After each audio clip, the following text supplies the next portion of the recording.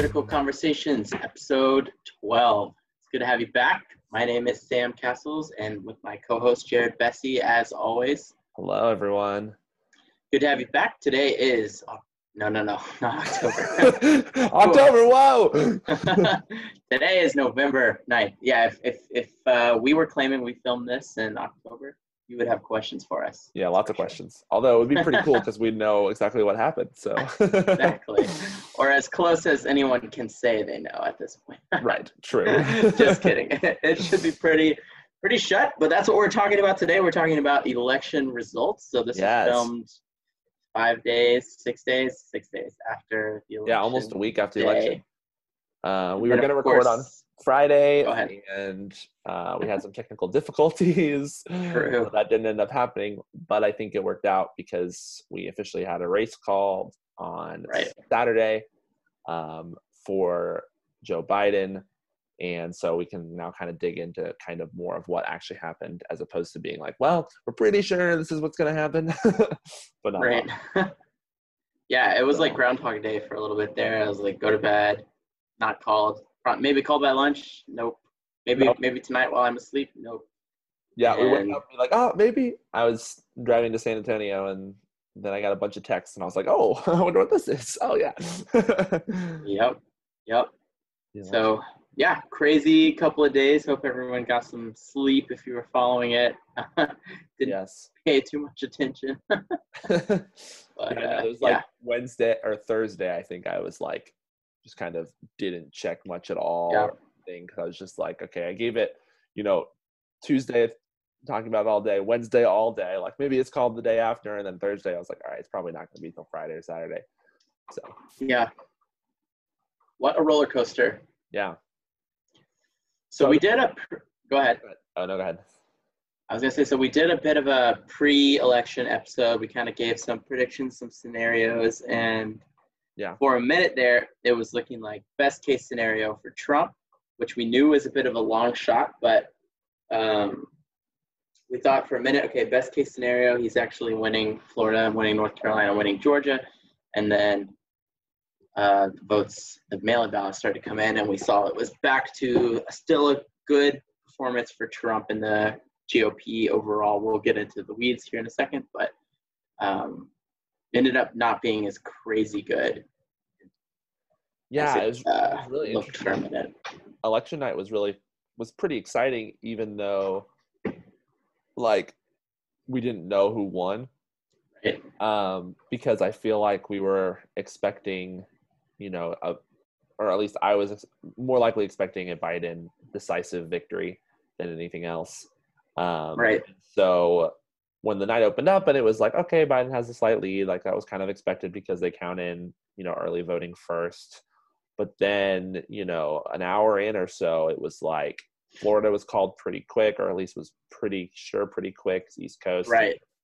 Which was the mail-in ballots, and the Hispanic turnout there was huge. Yeah. Which probably the socialism messaging from the Trump campaign as framing Kamala and Biden as such a strong socialist, whatever. Yeah. Hit home with a lot of Hispanics that have come from more socialist-leaning countries in South America that live in Florida, and that I think was true across the states, but specifically that made a difference in Florida. Anyway, it was really interesting. Like Trump was looking pretty good, but then the mail-in ballots hit the next morning, which was kind of what I talked about in my prediction. It was like, we'd kind of have like a pendulum. We'd go one way and then go back towards Biden. I just didn't realize it would swing so in favor of Trump on election night. It was crazy. But before I flash the map, I want to show this cool. I was watching the betting odds like really closely, and I'll go ahead and share my screen. But these are a little hard to understand. Let me figure out. Break them down for me because I'm not sure. Yeah, they're a little confusing. So now I'm trying to remember what day is this. This is odds of. This is like the day of the election. So, is this the 7th? Which way is this flowing? So this is where we start. This is 7:30 on November 6th. which was election day, right? No. Election that's Friday. 3rd. All right, I didn't have this queued up. This was a last second thing. No, you're good. Okay, hang on, guys. Well, this isn't the one I wanted. Okay, but yeah. But basically, throughout the day, Trump was supposed to have like a 30%. Let me see if I can look up there's another site that was doing a better job. The 2024 odds are already out. That's what Google said. Oh boy. Wow. Look at that. Start preparing for next time, guys. Seriously. So exciting. Okay. Well, this is leading up. Oh my goodness. Oh, we're gonna have to pay. Oh, no. We just have to allow the ads. But I'm pretty sure I don't even have ad block on this. Anyway, you can kind of see from here. Basically, the betting odds for Trump were really tight back in September, and then it was sort of holding steady at about 30% chances going into the election. Right. And then he started performing really well, and things got to like 50% during the election night. Which is crazy. Go ahead. It's just crazy in general because it was like, 10% in some places and, 30 at the highest in others. Right. Yeah. So I think the betting odds were always a little bit more favorable than the polls themselves, because I think the people who were betting were like accounting for the polls, but also had their reasons to doubt them and things like this. So it actually got to where during the night when Trump was looking at his best, it looked like he was going to win Wisconsin and Michigan. The betting odds were like 70, 80% for Trump. And at that point, I was like, wow, this is it. Like, he's probably going to pull it through, and the polls are never going to recover. And then slowly things started to tip back towards Biden. I remember going to bed really, really, really late on Tuesday because I stayed up for a long time. And then I went to bed, and then Catherine was not feeling well. So she was awake, and then we just stayed up for a little bit. She had like some crackers, took some Tylenol or something. Dang. And then by the time I was actually like in bed, it was 4 a.m. Oh my gosh, dude. I was I made it way too late. I made it to 1:30 Central Time. Yeah, 1:30 Central. Which I watched Trump's speech. Right. Which I was watching on NBC is one of my favorite parts of election night. I was watching on NBC, and because I was just like, because I just gotten home from my watch party and I was just Googling it. And midway through Trump's speech, they're like, hold on for a sec. We'll come back to the speech here in a bit, but first we're going to show you what the actual polls say. And like, you just start like re-explaining what Trump is saying to make sure that you're not like lost. And I was like, what? I want to listen to the speech. What are you doing? Yeah, anyway, there's been a lot of that lately. But it was at some point. Right. It was at some point between like 4 a.m. and when I woke up around like 7 and then slept a little bit more till 8 that there was a big shift, and the odds came back down, and the ballots were coming in heavy for Biden and those mail-in ballots, right, in the swing states. And then I was like, oh, back to being even. And then as the days ticked on, it just went more and more to Biden, and it got crazy. I mean, I was tracking a lot of people who were looking at the exact counties we were waiting on, and which counties were pro-Trump and which counties were pro-Biden or pro-Hillary, I guess, in 2016, and how the polls have been. And it was just this huge, like, poor journalists, poor guys working the maps. Like, I know the guys on Fox and CNN that were, like, getting the updates from the teams and regulating the maps and doing all the reading. I had, like, 6 hours over 3 days of sleep. I was like they had to have been on constantly for, they're still on. Like, it's not done. Right, yeah. I don't know how their brains, like, held up. Yeah. Fascinating. So, very interesting. I'm going to flash up the map. I probably should have done it earlier. We've been sort of just referring to it, but here it is. So, this is New York Times. It's officially been called for Biden as we have, which pretty much every major news source has called the election at this point. Yes. So it's the only one who hasn't yet is Real Clear Politics. As far as I can tell, they still have Pennsylvania as a toss-up, but it sure seems over. Yes, sure seems over. And I mean, Biden's probably gonna take North Carolina, Georgia, and Arizona too. So, you think he's going to take North Carolina? Yeah, maybe not North Carolina, but North Carolina, I think Trump will hold. Yeah, definitely Georgia and Arizona, though. Let me look at because I know this site had like betting odds per. See, they still have 95% chance for a Republican, but Pennsylvania is 81%, Georgia 78%. Yeah, these are just betting odds, so it could be even more. But that's why like Trump is. Some people still think he can win. He's still at like 13%, but through the. But again, I think that's mostly, we were talking about this before the show, it's based on, how people are betting, and there are enough people out there that are like, yeah, it's still going to be overturned in the courts, so we're going to exactly get in while the getting's good, but they're going to. So while it's still not technically over, it does look very, very dire for Trump. I think if I had to give him a percent chance of winning, it would be like 5% maybe. That's generous. Yeah, that's generous. I think. I'm pretty confident in saying Biden's got the win. I mean, like you even just look at. I mean, obviously the popular vote isn't everything because we have an electoral college, but I mean it's over 5 million more. So or a little less than 5 million, but yeah, it's 3%, right? A significant margin of people voted for Biden over Trump. Did you see there was 538 did one where it was like if Biden wins by 4% of the popular vote, his odds of winning electoral college are this. If he wins by 3%, yes, that was like a week before the election. Yeah, that was an interesting article for sure. And I want to say Biden winning by 3% only gave him like a 50% chance to win the election or something around there. Like 3% was not great for Biden. Right.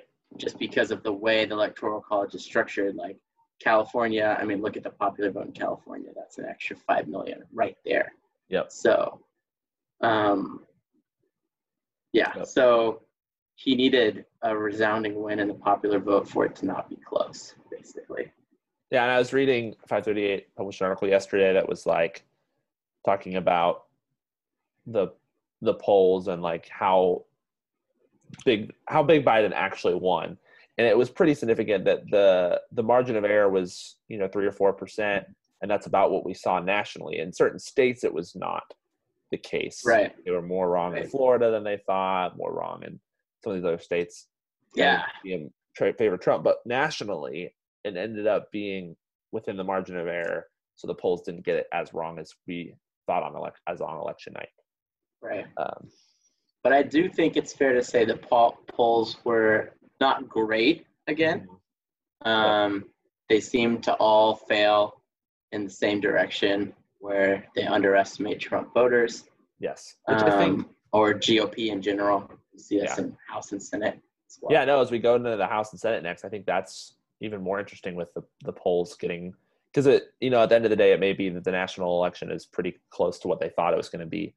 But yeah, the House and the Senate is definitely interesting. Yeah. We'll be covering hopefully the rest of like the analysis based on why the polls could have been as wrong as they were. Yeah. We won't get too in the weeds today, probably. No, probably not today. Well, we still don't know a lot of info, so. Right, a lot outstanding. Yep. Yeah. Let's talk about the Senate. Yeah, this is the Senate map. The Democrats were projected to take the Senate. It was supposed to be like 51, 52 seats to Democrats. So close. And it was never as confident as people were much more confident on Biden than they were on taking the Senate. It was like, this is possible, especially if we see a big blue wave, which could happen. Right. But it was never like super likely. And go ahead. Oh, I was like, and so it looks like Republicans are going to maintain hold of the Senate. Yeah, so it's important to know that there are still two races there are technically 4 races that have not been called. North Carolina, which is looking like it should go to the Republican. They have about, 1 million more or 100,000 more? Yeah. Yep, about 100,000 more. And that should be pretty okay. It's definitely, it hasn't been called, so that's worth saying. And then Alaska, they're counting at a snail's pace, like they're making Nevada look like Sonic the Hedgehog. So, which is to be expected. We talked about this last time. I think we were looking at Alaska votes. It's like they count for like 17 days because of so many mail-in ballots in rural areas. And and they have some other rules that make it difficult to count, I think. It's like a perfect storm for them to go at snail's pace. Yep. But that should be a call for the Republican candidate, Dan Sullivan. Right. So assuming that the Republicans lock up NC and Alaska, that will put them at 50. But Georgia is already, they're going to have 2 runoff elections for the Senate. So I wonder if I could, let's see. I guess, so there's this runoff. Yeah, Purdue versus Ossoff. Awesome. And then there's the second one, which is, so this one had 2 Republicans, like very strange looking race. Interesting that, I mean, if Doug Collins and Kelly combine their votes, like they would, beat the Democrat pretty soundly. But yeah, it's pretty strange because I mean, this would be what, like 46 almost, and then this would be 40, pick up a couple extra, 45. Like it's gonna be close still. Yeah, no, for sure. So these are probably one will win each one. That is based on these projections. Right. It looks like Purdue will win, and then the Democrat will win in the other seat. But what would be really interesting is if the Democrats take both of them, and we have a 50-50 tied Senate, which would be wild, and that intrigues me to no end. So right, yeah, that would be the most fascinating scenario to resolve, especially for a political scientist. Like, why not give something else to us in 2020, like a completely split Senate? Yeah. So the runoff is on January 5th, which okay, so it's still a little ways away. Still a ways away, interestingly enough. And let me go back to the Senate map. But yeah, so there's time for that to change. Like those 2 runoffs are going to be, like you just said, incredibly important because there's going to be a ton of money poured into it. Those last 2 votes are important. Not just because like a lot of votes do come down to like all 51 Republicans or whatever against 49 Democrats, but it controls who the Senate Majority Leader is, and and in the case of a tie in the Senate, the Vice President votes, which is looking like it's going to be Kamala Harris, who's obviously a Democrat and has been senator and voted incredibly with the Democrats. So those 2 seats are going to be incredibly important, and there's going to be so much money torn into that. Yeah. And so if you live in Georgia, go vote. Or worst case scenario, you don't live in Georgia, you're not registered in Georgia, but you have a Georgia phone number, and you get called 5 times a day for the next 2 months because everyone thinks you're going. Who has a Georgia phone number? That's incredible. But yes. that would be sad if you did. That would be very sad. Because you're going to get a lot of calls because your vote is going to matter. Very much so. Oh man. So yeah, the Republicans performed better than expected on the polls. These were projected to be the toss-ups. The 2 in Georgia, those are obviously still toss-ups.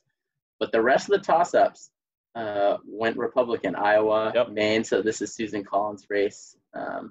She was projected to narrowly lose, I think, and she won resoundingly. Yeah, I was just reading about her, and I was telling you, like, so Collins is the only senator who won her state while his state lost to Biden, or also voted Biden. So that means in her district, in her area, like the people split their ticket. They voted for Biden, but they also voted for her. So that's pretty interesting.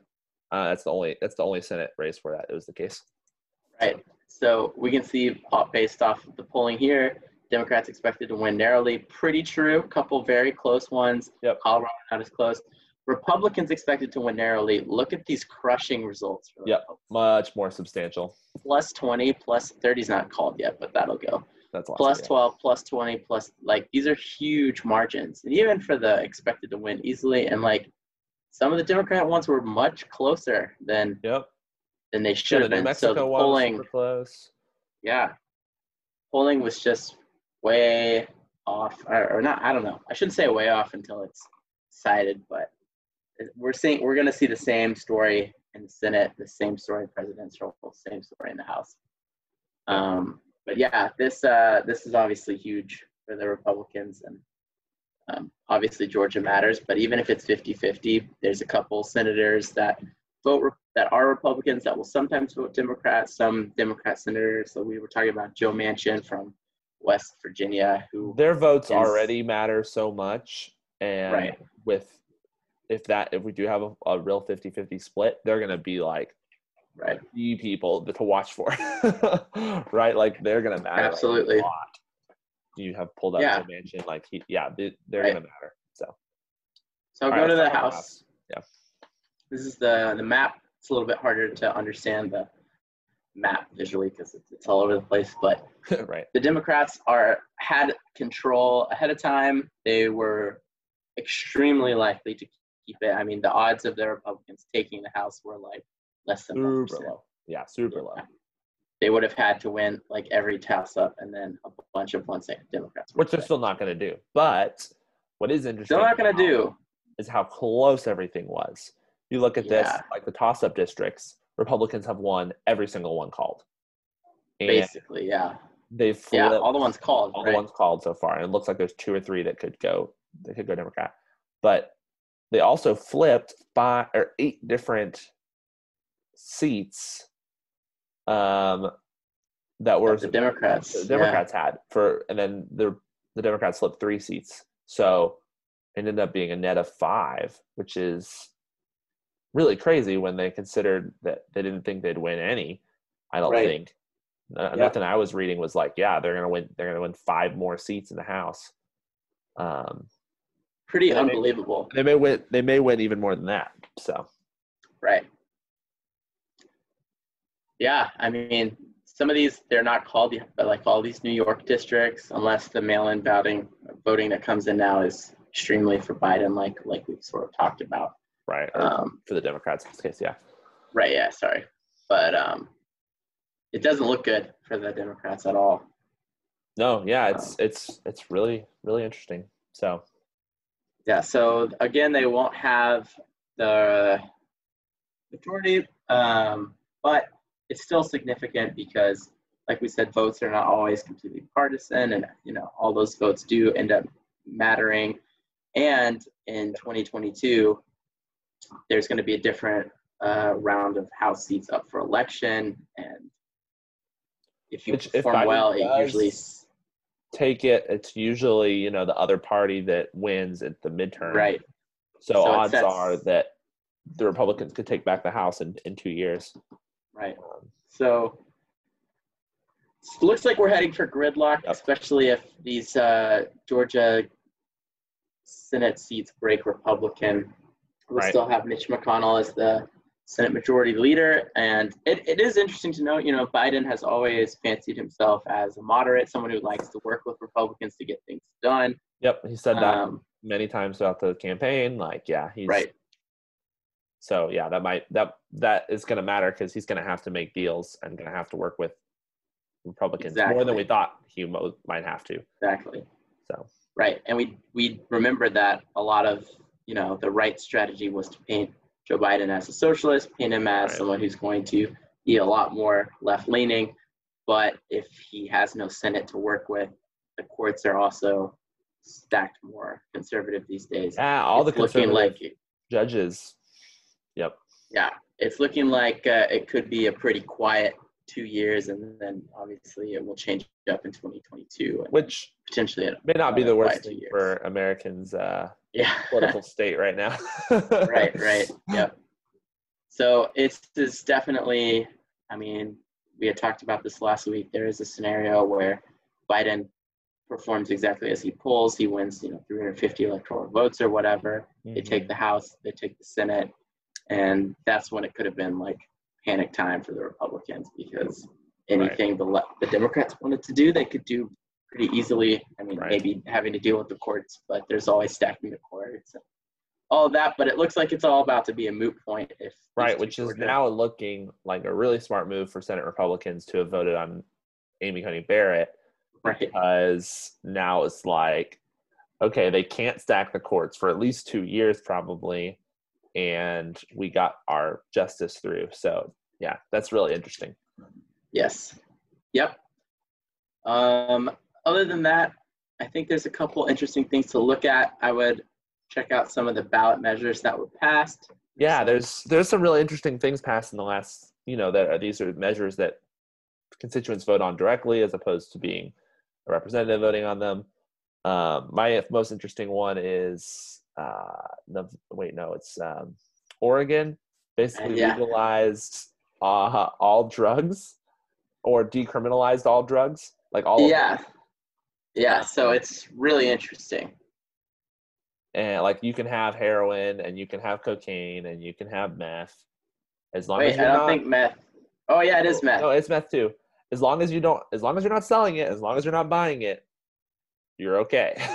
Which, yeah, all right, 55% of the vote. So almost 60, only really 56%. Anyway, that's really interesting. Yeah, so you make a good point. It's not legalization; it's decriminalization, right? Yeah, You're so like still illegal. It's not like Colorado and weed. It's not like legalization. You can do it. You will not be, thrown in jail or locked up for doing that. So it'll be really interesting to watch over the next couple of years what that actually looks like. So yeah, so the actual. I wish I could find the text. I wish I had it up in front of me. Oh, like what the yeah, because if I remember correctly, let's see.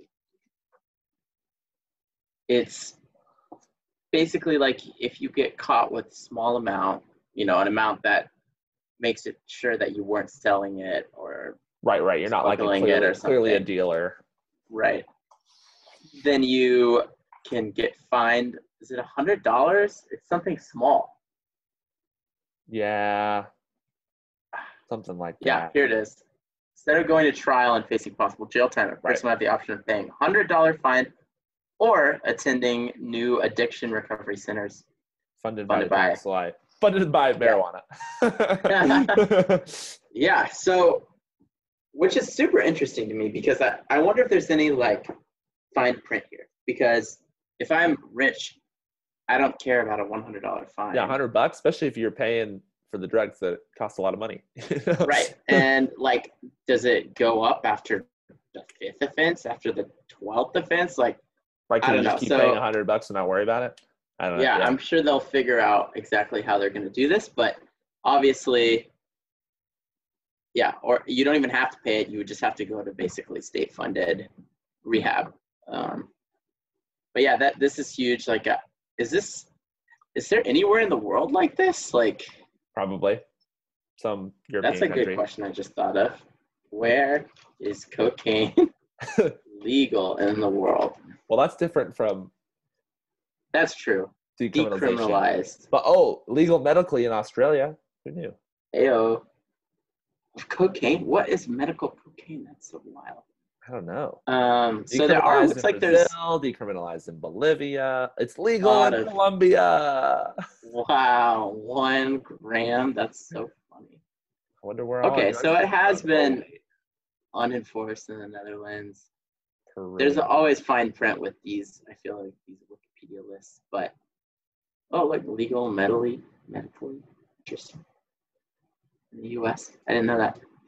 Anyway, yeah. Interesting. So definitely in the minority still. Yep. But it's going to be very interesting to see how that plays out. Mm-hmm.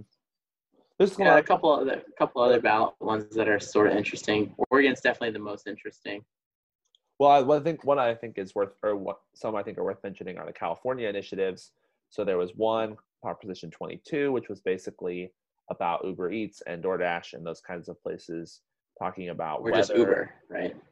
Or just I guess just Uber, yeah. Can these drivers be considered employees so that they can be, get all the benefits that comes with employees, or can they stay as what the companies want them to stay as independent contractors, so they don't have to provide benefits and they can just, pay them a flat fee. And they voted that they would not be employees, that they would stay independent contractors with pretty significant difference. Over 2 million people more voted on that. So anyway, pretty interesting. Yeah, very interesting. Sorry, go ahead. Yeah, go ahead. I was just saying that all the other California propositions that were also interesting. There was one for, I forget the other ones now. I think there was an abortion one. I think there was one for, it was affirmative action was the other big one. To like there was a ballot or a measure to get rid of affirmative action, and they said to like re-implement affirmative action, and they said no, not to re-implement it. So affirmative action will not be in government. So basically, a lot of these more liberal initiatives that you think would happen in California didn't pass. Which historically, California used to be pretty red. So I guess. Yeah. What do you think's going on with that? I guess it's just a holdover from that era. / people don't know as much as we think they know. And so when they see I think that's the big one. Right. They're like, oh, I don't want to vote for Trump or, the Republicans. But then they see these initiatives and they're like, oh, well, I want that, or that doesn't seem right. They don't actually vote on the issues as much as they voted on the person. Right. So. It's easy to vote R versus D, but these ballots, they aren't listed like this is the Republican way, this is the Democrat way. Right. You have to go and figure out.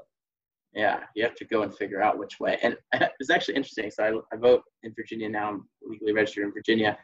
And we had one that was basically like the way it is now, the governor and his team decides the jurisdictions for like voting. So like they draw the lines for the districts.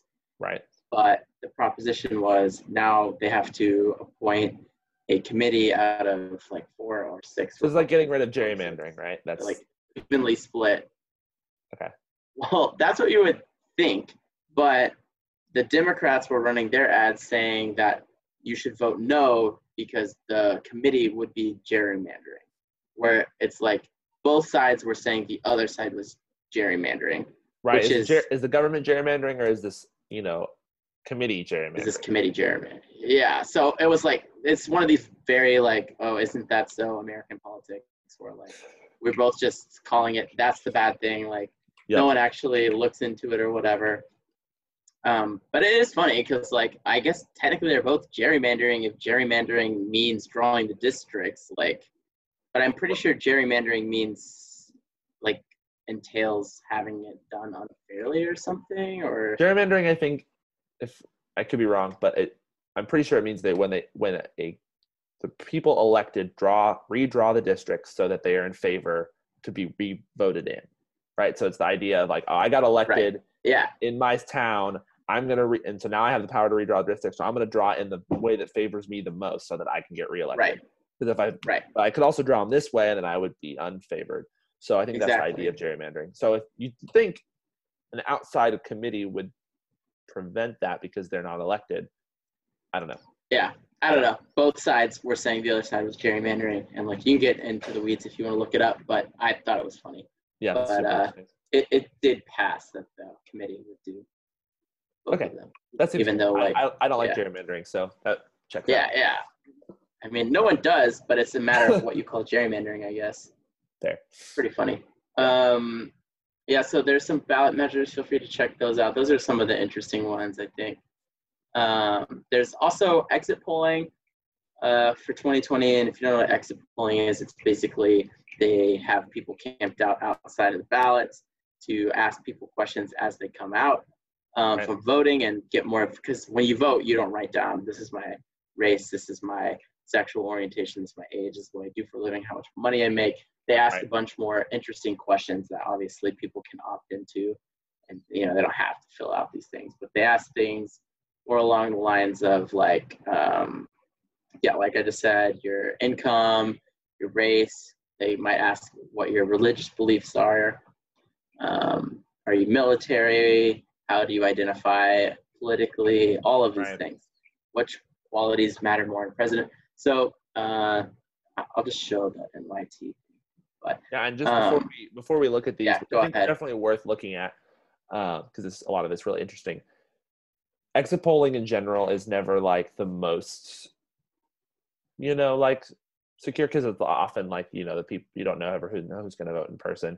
And this year, I think it's going to be especially skewed because of so many mail-in ballots, right? So we're going to see more Republicans voting or answering these things. So if that seems like they're a little skewed that way, they might be because more Democrats were voting in mail-in ballots, which obviously they don't get lumped in exit polls because there's no exit polls for them.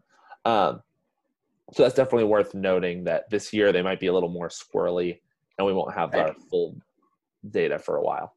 Exactly. But some of this is still it's still worth looking at, and it's pretty interesting. Yeah. Like we know stuff about, like I mentioned earlier, the Hispanics in Florida, like that comes from exit polling. Right. So. Yeah, I think you make a great point. It's useful to a degree, but we have to remember, like, this is not everyone who voted. These are just some people. So again, it's back to polling, and we know kind of how that story goes. And good exit pollers will account and do the math to figure out which groups are going to be overrepresented at the polls. But every time you have to account for that, your accuracy is going to go down a little bit. And if you do that enough times, and like you said with mail-ins, and they even say here on New York Times, like, these polls are not precise enough to distinguish between like 53% support and 50% support. But I think it's interesting to look at the 2020 exit polls and then compare them to like 2016 exit polls and try to figure out which candidates overperformed in areas that they didn't in the past, and weigh all of that. But it's still a bit early, but I still think some of it is interesting to look at. Yeah, for sure. Yeah, there's a little bit like comparing the two. And yeah, I mean, Trump, wins men and more white voters. Women and minorities are more likely to vote for Biden. That's maintained pretty clear. Hispanic vote actually swung towards Trump more than it did in 2016, so that was interesting. Yeah, he did a lot better with minorities, I think, than he did in 2016. Yeah, at least which is, you'd feel like it'd be the opposite based on the last 4 years, but I guess people are just I don't know. It's become such white noise at this point. Yeah, nice pun. No, I think it'll be more interesting to look at as the next week goes, or the coming weeks, really, when the ballots are finally done being counted. We get more reliable exit polling data, figure out exactly how it broke. I'm sure we'll talk more about that in weeks to come. Yeah. All right, so interesting. The last thing I think we should talk about is where we're at now and what the heck's going on. So if you've been on Twitter, which I never recommend, you will notice that Trump has not conceded the election, and he's been very clear about that he won the election, actually, and that this is not over. So I just wanted to, bring this up, and I've had some different people text me like, oh, what do you think about the fraud and like all these different claims? And I'm very tired of okay, let's see if I can break down my thoughts best I can. So basically, because we had that big swing towards Trump at the beginning of the night, right, and then the big swing back in the swing states, we were always going to see a disconnect between people that didn't like mail-in ballots, right? Because majority of these mail-in ballots are voting Democrat. Trump directly told his supporters to not vote that way as much, and Biden told his supporters vote however you wish, and so that was always going to be skewed. This kind of created the perfect storm, especially because Trump outperformed what people thought he was going to perform, for people to say, well, there clearly must be fraud or some tampering or something, and that Trump actually did win, and these mail-in ballots shouldn't be trusted. So there was calls to stop the vote in Pennsylvania, whatever. But it was always kind of known these votes were going to swing that way, and so it's more concerning to me that's like, okay, they're going to just call this or just want to stop the vote just because they don't like what's coming in. But yeah, anyway, so this continues to be an issue, and we're going to be talking about this for a while, I think, which it's worth looking into if there are claims. Like I totally get that. There's always election fraud. I mean, you can go on to Heritage Foundation's like tracker, and they have like tracked all the different election fraud of the last 10, 15 years. And it's definitely out there. Like people want to cheat to get the people that they won to win. But right now I'm not seeing any evidence of widespread fraud. We were talking a bit before the show, is like, if we were going to see widespread fraud, we were going to see it like pretty widespread. We've got the country's top minds looking into these things, and I'm not seeing any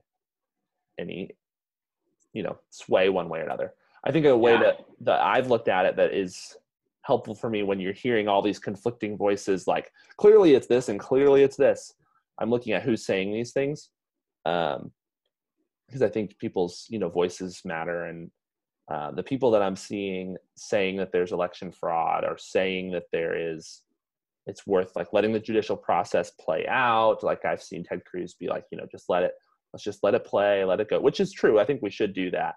But it's very kind of skewed, like hoping for one favorable decision or other, right? Are these like big Trump supporters. And then everyone else is saying that it's not that case, including some Trump supporters that are saying there's not a lot of election fraud.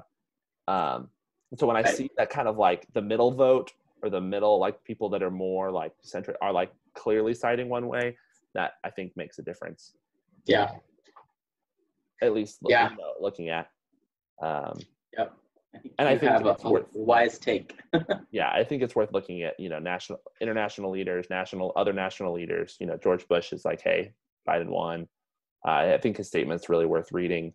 I miss the leadership of Bush and the way he was so eloquent, and I like the way he speaks. So worth looking at his statement. A lot of other international figureheads who were, have been Trump fans, like Netanyahu and like Angela Merkel, like a lot of these different people that were more, favorable towards Trump have been like congratulated Biden. And so I think it's pretty one-sided what I've seen. I've seen lots of Facebook posts and Twitter things that are like, if you think there's no fraud, like you need to wake up and you're just living under a rock and you clearly love Biden so much you're willing to overlook and think, there's a lot of people that don't like Biden very much and that didn't want him to win that are still like, yeah, I'm not really seeing much fraud. Right. And I think it's kind of ridiculous to say otherwise. So that's my hot take, and I had to rant a little bit. So. No, I appreciate it. I think that's a great take. I'm pretty much with you. I think there's almost no way there's significant enough election fraud to turn over a state, let alone the 4 or 5 that Trump lost. And he's going to need 2 or 3 of those to break. Right. So it's not just like, if you just got Pennsylvania, if it was like Pennsylvania and there was clearly some tampering there because of, like boarded up walls, there's all these things you see. It's like, okay, well, even if he won that, he didn't win here and here and here. Right. So it would have to be pretty widespread at this point. Right. Which I highly doubt that's the case. However, I do think it does need to be looked into. We should obviously always be diligent. Election integrity is very important, and it does need to be examined. And obviously, this is such an extenuating circumstance. I mean, we have a pandemic that caused us to change the rules to the election, like in the months or even weeks leading up to the election. There were court rulings in Pennsylvania that came very close to the day of the election. And because of all of that, I think we do need to look into it. I hope that once this pandemic goes away, we don't have this mail-in ballot if you feel like it. Like, I understand it's a pandemic. People need to be able to vote safely, because not allowing it is also a threat to the election, I think. Right. Because you're going to start seeing younger people show up more instead of older because they're more at risk. And you've skewed your. So, but I hope it never has to happen like this again, because it does tend towards uncertainty and not knowing for sure. So I think it's good that they invest all of this energy into figuring it out. I hope people will at least stay open-minded. I mean, right. And for the people that are saying like, well, so we shouldn't do any like look into it or like no recounts, like the recount votes are set, it's a legal precedent. It's like if it's within this thing, the opposing candidate can legally request a recount. So like that's fine. Like go for it. Like that happens almost every election. Right. Right. Yeah, and it's just such a perfect storm. I mean, we have seen the contention over mail-in ballots and election fraud. Just the talking points have been there since really early. I mean, Trump has been sowing the seeds of there could be fraud. You shouldn't vote by mail because they're going to steal it by mail. You should vote in person. All of this, and then on the left, I mean, especially big tech. Like every time someone says, "Oh, maybe mail-in ballots are more prone to fraud," there's immediately a tag saying, "No proof." There's never been like, that's true. And there's a lot of things that have been removed for being false. Probably most of them are true, but when you start lining up this idea of fraud happening was struck down before it could even get debated. They're removing a lot of information instead of potentially just letting it go out and then fighting it with true information. And speaking of all that, I've seen even among my non-political friends a huge swing of Parler increase talk. Parler is like the new conservative Twitter.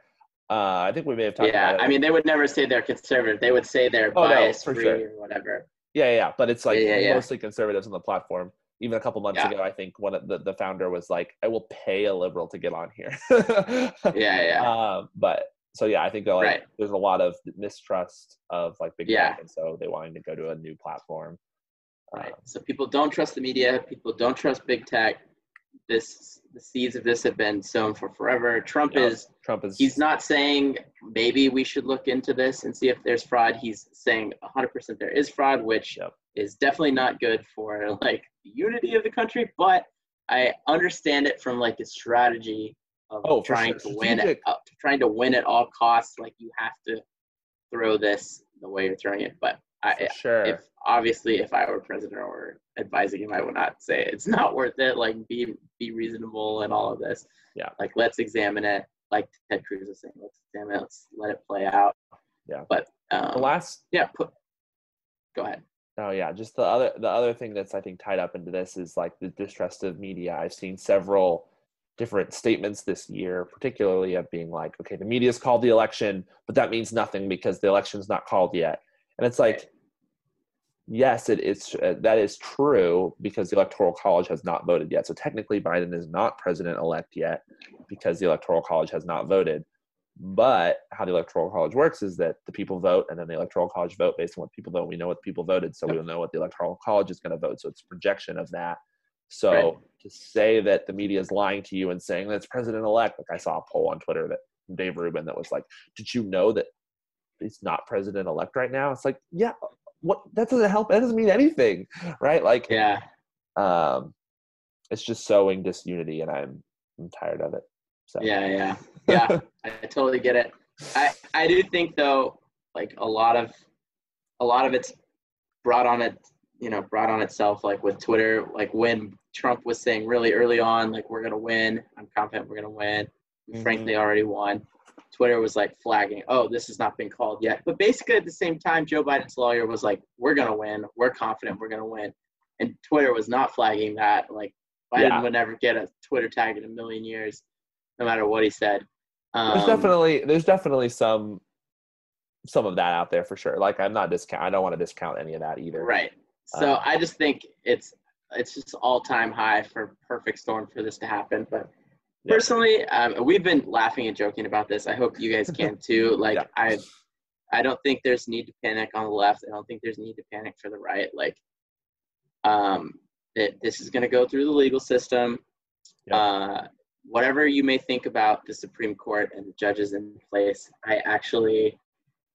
I'm probably biased, but I have full confidence in them to make the right decision. I've seen them say many a times, like when you're a Supreme Court judge, your job is not to put in your own preferences, to be objective and apply the law.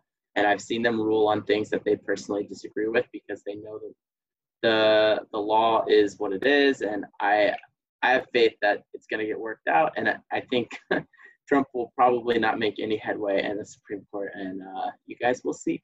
Did you see SCOTUS Blog's tweet like the day after the election? They were like, there is literally 0% chance that at this point that the Supreme Court will overturn the election results. Like they were like, they're the de facto, experts on the Supreme Court. Right. And if they're saying that they're like Supreme Court, even if all the people that were Trump appointees, it's like they're not gonna. If there's no like true fraud, like they're not gonna overturn anything. They're not gonna vote just because. Yeah. And appointed them. They're gonna be on there for 40 years. Like they have no reason to, risk that the court's approval based on next 4 years of the president. Yeah, absolutely. And we've seen a lot of claims, but I haven't yet to see any smoking guns. Yeah. And, if we saw a couple things that look promising, we'd be like, oh, maybe they will rule. But right now it's looking like a whole lot of nothing. So we'll see. I'm sure, like we talked about, there's going to be instances where things were not done correctly. And there's going to be fraud. There's going to be mistakes. There's, human error in elections when, hundreds of millions of people are voting. It's like, right. There's going to be some of that. So, yeah. But I hope it's all done soon, Jared. That's what I want. Yes. Hopefully by January it'll finally be wrapped up. So. Yeah. Yep. Any closing thoughts for us? I think that's about it. I think it's been fun to watch, like, as being very trying to be as objective as I can, just looking at this from a historical and like political perspective, and analyzing it in that way has been fun. And it's a crazy time in history, and we're going to be talking about this election for probably decades, and cool that we got to be a part of it at least. Yeah, it happens. Absolutely. So. Cool. Any recommendations before I intro us out? Did have a recommendation, and then I forgot it. So let me see. Hold on. Let me see. I'm trying to remember if I have anything on the fly. No, I had. Well, okay. Mandalorian season. Yeah, Mandalorian season's been pretty good. I've been watching The Queen's Gambit, based on your recommendation last week. So attaboy. That's been really fun. No, I will recommend an author that I really like. His name is Brandon Sanderson. He is a fantasy author. He is releasing the fourth book in his like big master epic, which is going to eventually be 10 of them, and he releases one every 3 or 4 years. And that comes out next week. So that's kind of, I just finished the first book in that series. I never read them before. It's the Stormlight Archive. But my favorite series, one of my favorite series of all times he wrote is called the Mistborn Trilogy. And I've recommended it to several people who are not fantasy fans, and everyone loved it. Everyone loves it. It's very good. So yeah, Brandon Sanderson, he's great. Nice. Thank you very much. Yes. Thanks for watching, guys. My voice just cracked. I was impressed. I almost said something and you said it. That doesn't happen very often anymore.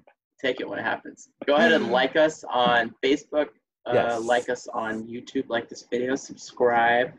And catch us on Spotify. And really all Spotify, places. Anchor, Pocket Casts, Google Podcasts. Still not on Apple Podcasts. One day, maybe, when I get around to it.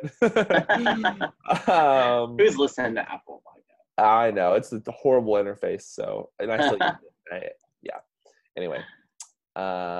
Thanks for joining us. Hope you guys have a good rest of your week. And we will be back next week. Yes. Thanks, everyone.